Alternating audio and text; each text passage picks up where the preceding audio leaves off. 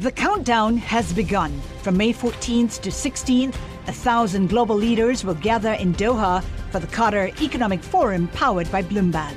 Join heads of state, influential ministers, and leading CEOs to make new connections, gain unique insights, and uncover valuable opportunities in one of the world's most rapidly rising regions. Request your invite for this exclusive event at QatarEconomicForum.com. This is Bloomberg Law with June Grosso from Bloomberg Radio. The trial is over, but the controversy is not. The Roger Stone case has been unprecedented in many respects. Interference by the president and the attorney general, the withdrawal of the 4 prosecutors handling the case, and social media posts by the defendant against the judge.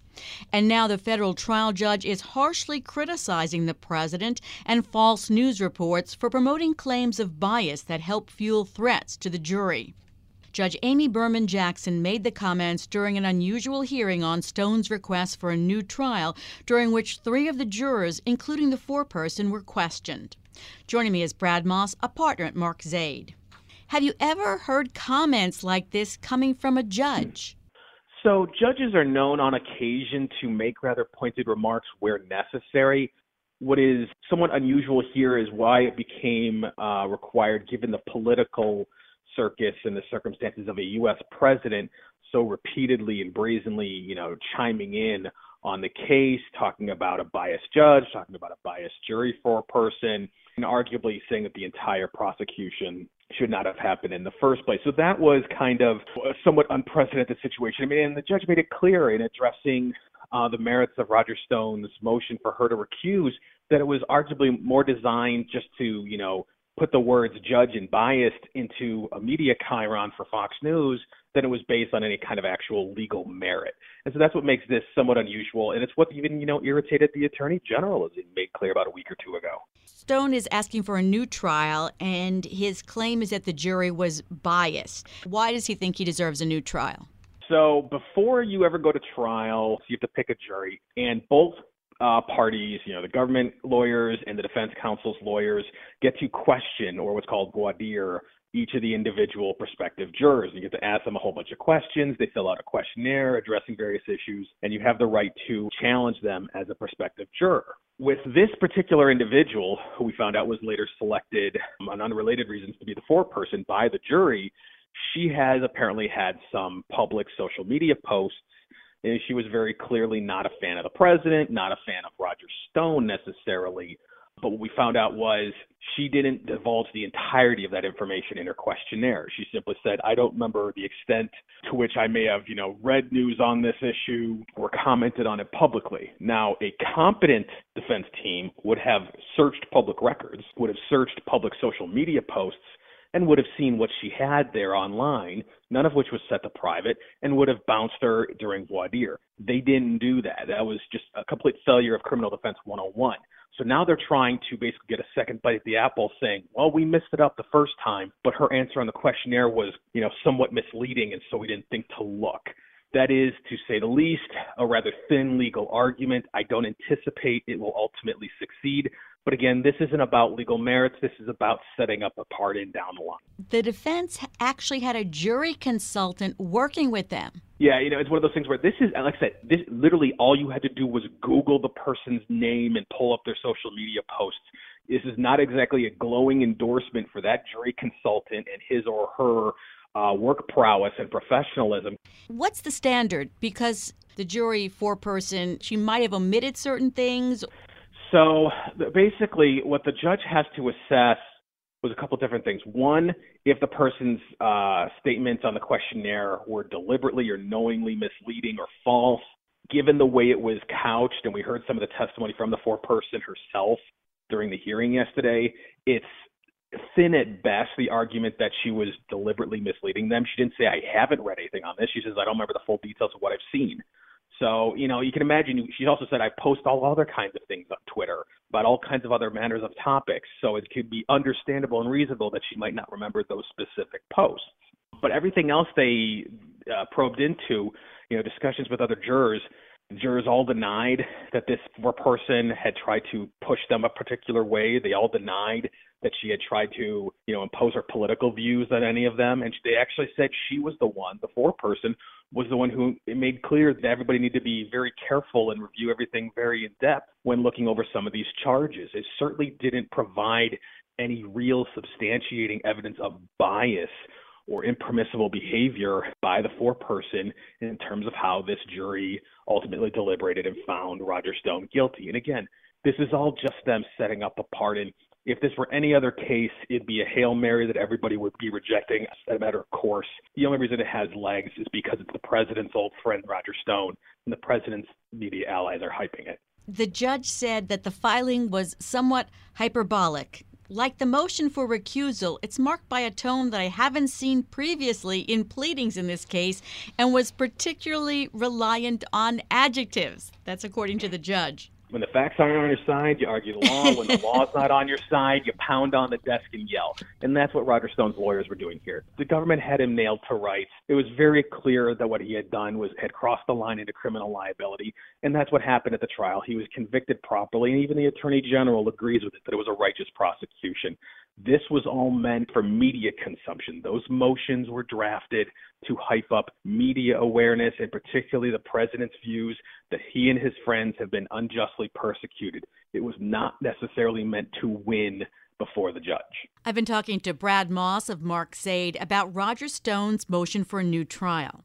The countdown has begun. From May 14th to 16th, 1,000 global leaders will gather in Doha for the Qatar Economic Forum powered by Bloomberg.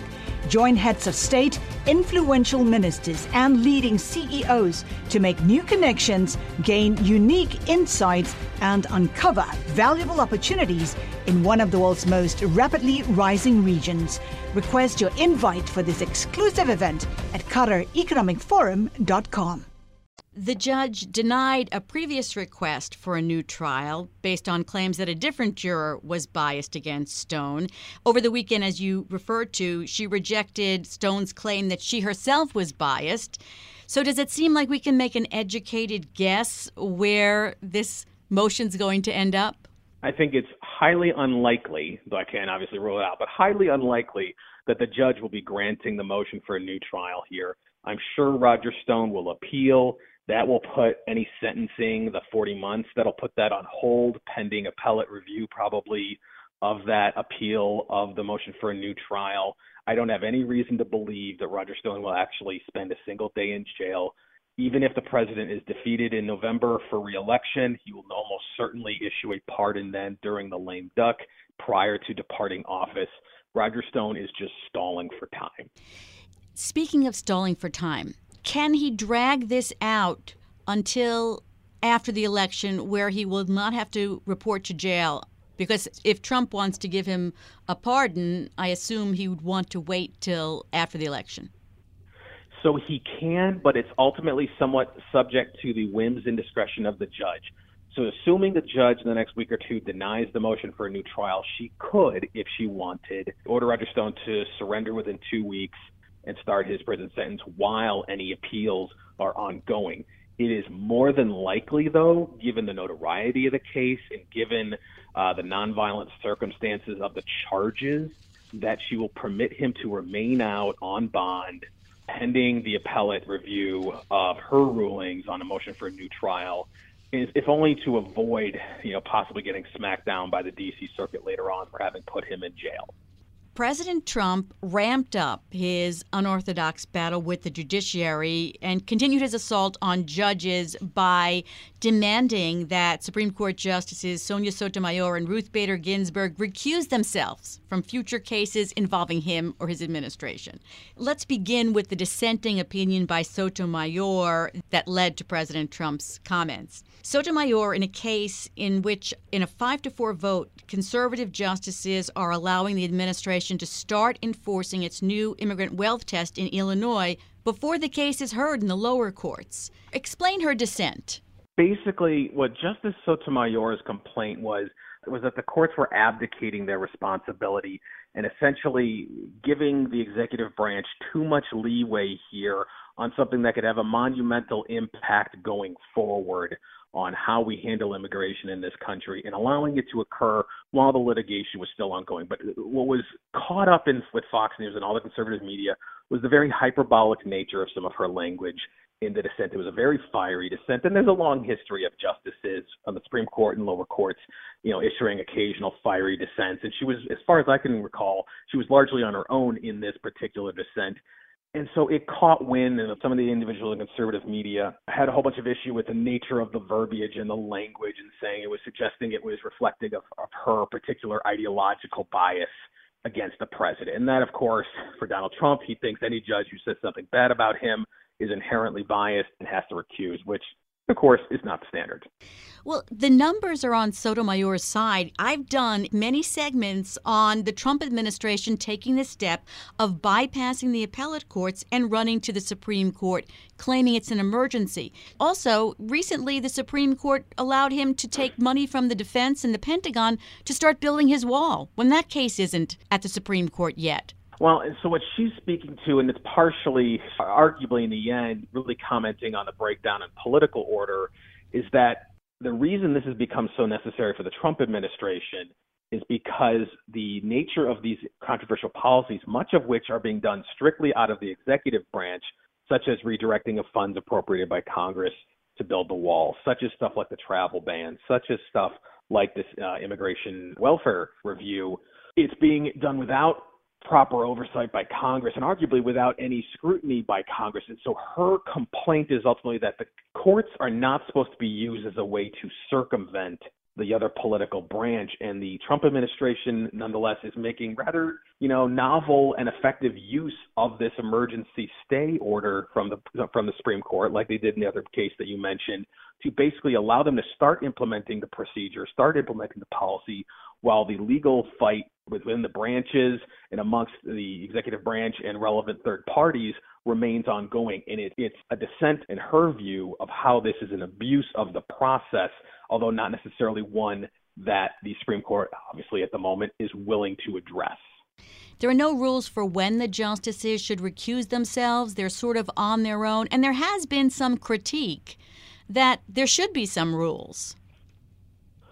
Yeah, and so the problem with imposing rules there is because the Supreme Court is basically the only piece created by the Constitution and the qualifications are established by the Constitution.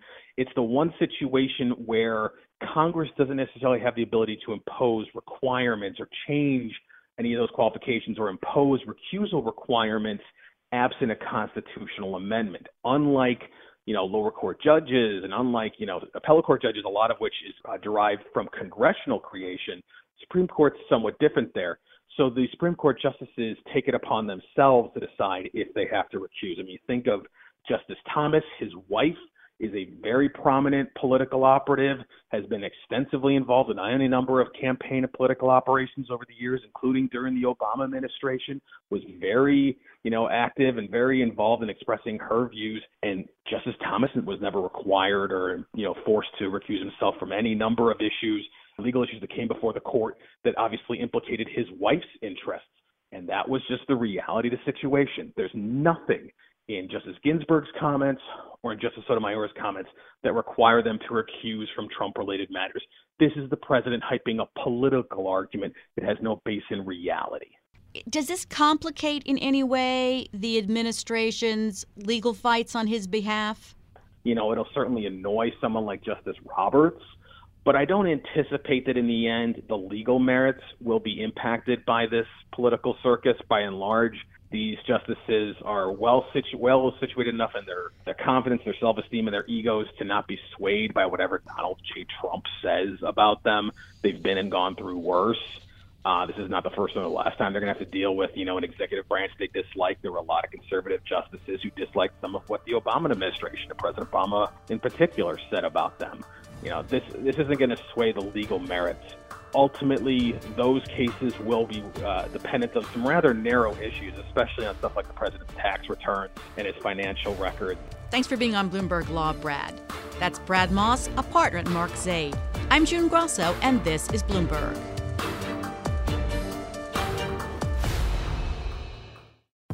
Collaborate for a greener future at the Bloomberg Green Festival, a groundbreaking celebration of the thinkers, doers, and innovators leading the way, from design and culture to technology, science, and entertainment. Hear from inspirational speakers and immerse yourself in climate solutions. July 10th through 13th in Seattle. Title sponsor, Amazon. Official airline, Alaska Airlines. Get 20% off using promo code radio20 at BloombergLive.com/Green Festival.